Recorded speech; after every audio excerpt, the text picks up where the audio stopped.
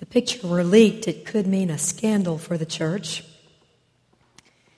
The picture was of a couple very active in the church, she with a black eye and bloody nose, and her husband with a bloody fist and Band-Aids covering up his wounds from hitting his wife's head so hard, even though it was a hard head. Those of you who hung around the church picnic a few weeks ago know the basis for this scandal. Bobby Booth was at play with his face painting sponges and brushes on my eye and Brian's hand. At today's Faith and Fun Festival, he'll be back to painting Spider-Man and butterflies, but he does a pretty convincing black eye if you want to start a rumor. Different things are scandalous to different generations. Jesus' disciples felt scandalized that a man who was not a known follower of Jesus was casting out demons in Jesus' name. So they tried to stop him. Earlier in the Gospel, chapter 6, the disciples had cast out demons and had anointed and cured many who were sick. And then they went out again earlier in this chapter, and it was as if their power had dried up, as if they were withered leaves on a thirsty plant. They tried to heal someone, but they couldn't. And now, to add insult to injury, this man who was not even a co-worker had used the power of Jesus' name to cast out demons, and it worked. No fair. This is a scandal. Well, we've probably felt likewise when we feel someone has usurped our power. There's a guy you like, but someone else wins his heart. You've been inviting a neighbor to church, and she chooses to go to church with someone else. You've been working hard on a project at work, and someone else gets the credit. It bruises our egos to be on the losing side. Jesus is so patient. I can't help but wonder sometimes if he just sighed and shook his head, the disciples sometimes, and then I know he would do the same with me. He says to them, "Do not forbid him, or do not stop him, for no one who does a deed of power in my name will be able soon afterward to speak evil of me. Whoever is not against us is for us." Did the disciples look quizzically at Jesus? Didn't he remember they were a part of the chosen people? And when people are chosen by God, then, sometimes that can be translated as better than others. They're dealing with an issue we deal with all the time around the world, and it's the who's in and who's out issue, the us versus them. In Rwanda, you are in or out based on the tribe of your birth. In South Africa and the United States, you are in or out based on your ethnicity. On the playground, you are in or out based on your athletic ability. Where did we get this notion that not everyone can be in the same circle? We're like balloons bumping against and then bouncing off of each other. But Jesus changes this image slightly from balloons to bubbles. Because have you ever seen two bubbles, if you're blowing, some of you might not blow bubbles anymore, but when you did, man, you should, then sometimes two will come together and they'll be separate at first, and then they'll touch, and then their sides will go away and they'll become one. And I think that's Jesus' image for us. Jesus breaks away the walls, breaks away the barriers. He says to his disciples, though someone seems different, if he's doing good works in my name, he's in our bubble. But to them, that was scandalous. The Associated Press had a report several years ago about a mother who wanted to give her son a career boost. He worked already for the United States Forest Service as a firefighter, and as a seasonal firefighter, he received a base salary, but he was paid extra than while he was fighting fires. So his mother saw to it that he got to fight fires. Investigators said that this 60-year-old woman had set 5 brush fires in the past year along a Northern California highway.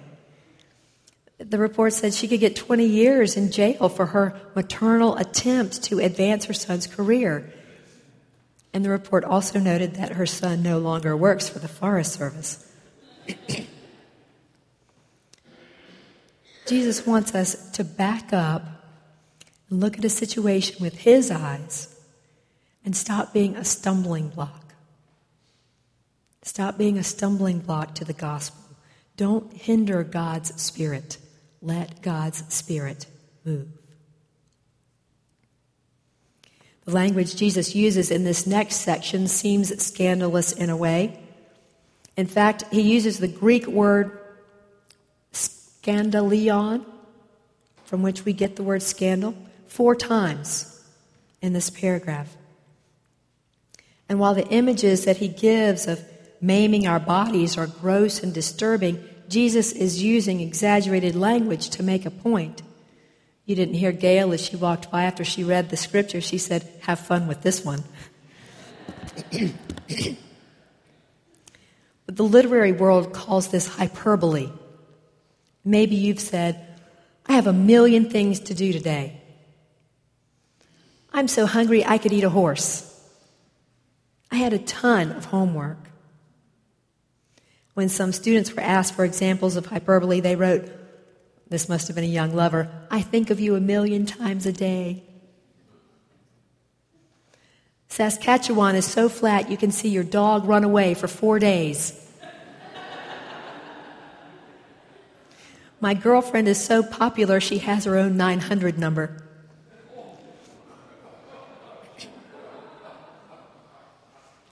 And I just heard this in my house, playfully.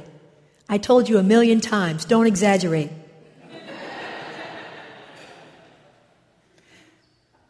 It's clear to us, really, that Jesus would not expect us to hurt ourselves. Jesus is a healer, right?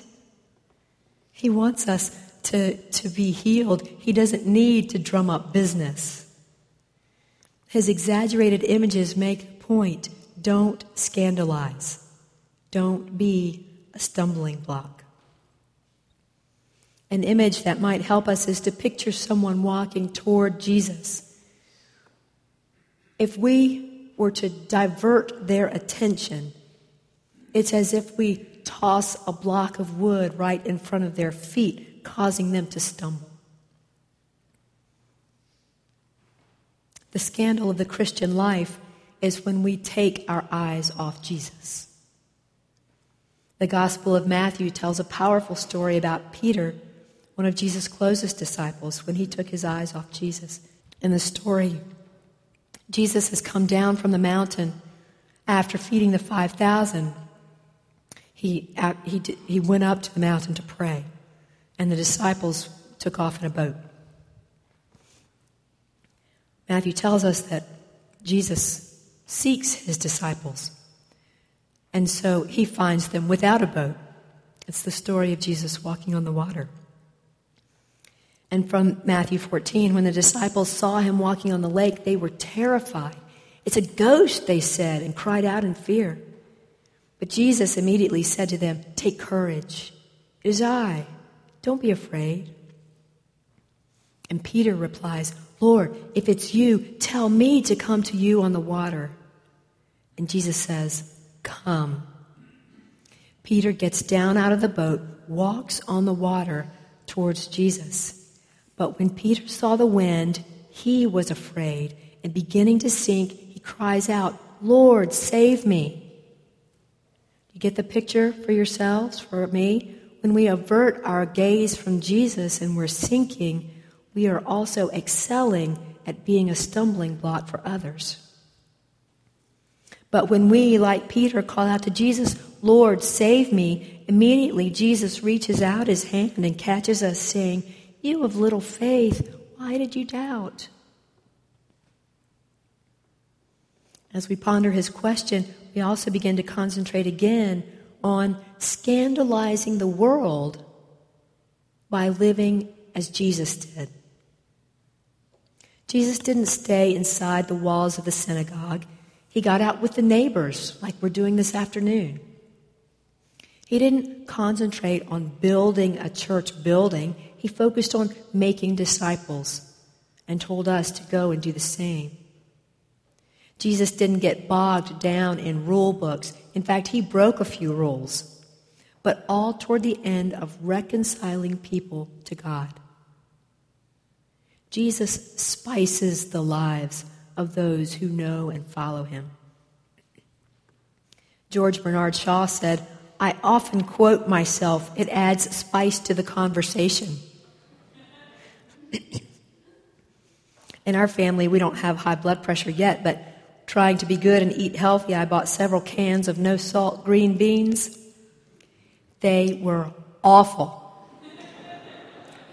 You couldn't add enough spices, I didn't know which ones, to make these beans taste good. Maybe you could soak them in salt. I don't know. They needed salt. Our society needs salt.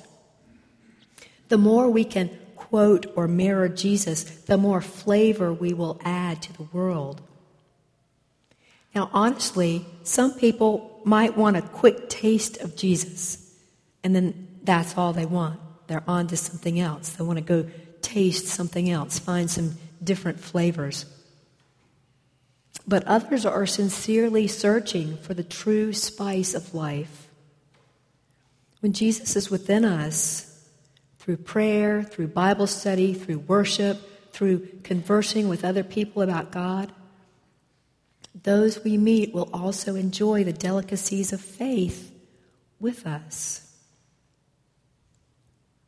So instead of being a hindrance and trying to exclude others from our circle, Jesus calls us to reach out, open the borders, enlarge the circle, even if it causes a scandal. Let's pray. Lord our God, we turn to you in faith and hope for strength and courage to live the way you want us to live. We entrust ourselves to your guidance and to the Spirit who lives within us and is patient with us and yet nudging us in your direction whenever we pay attention. We thank you for those who listen, our models and our guides who show us how to be more faithful to you. And we pray that we might be guides for others. In the name of Christ, amen.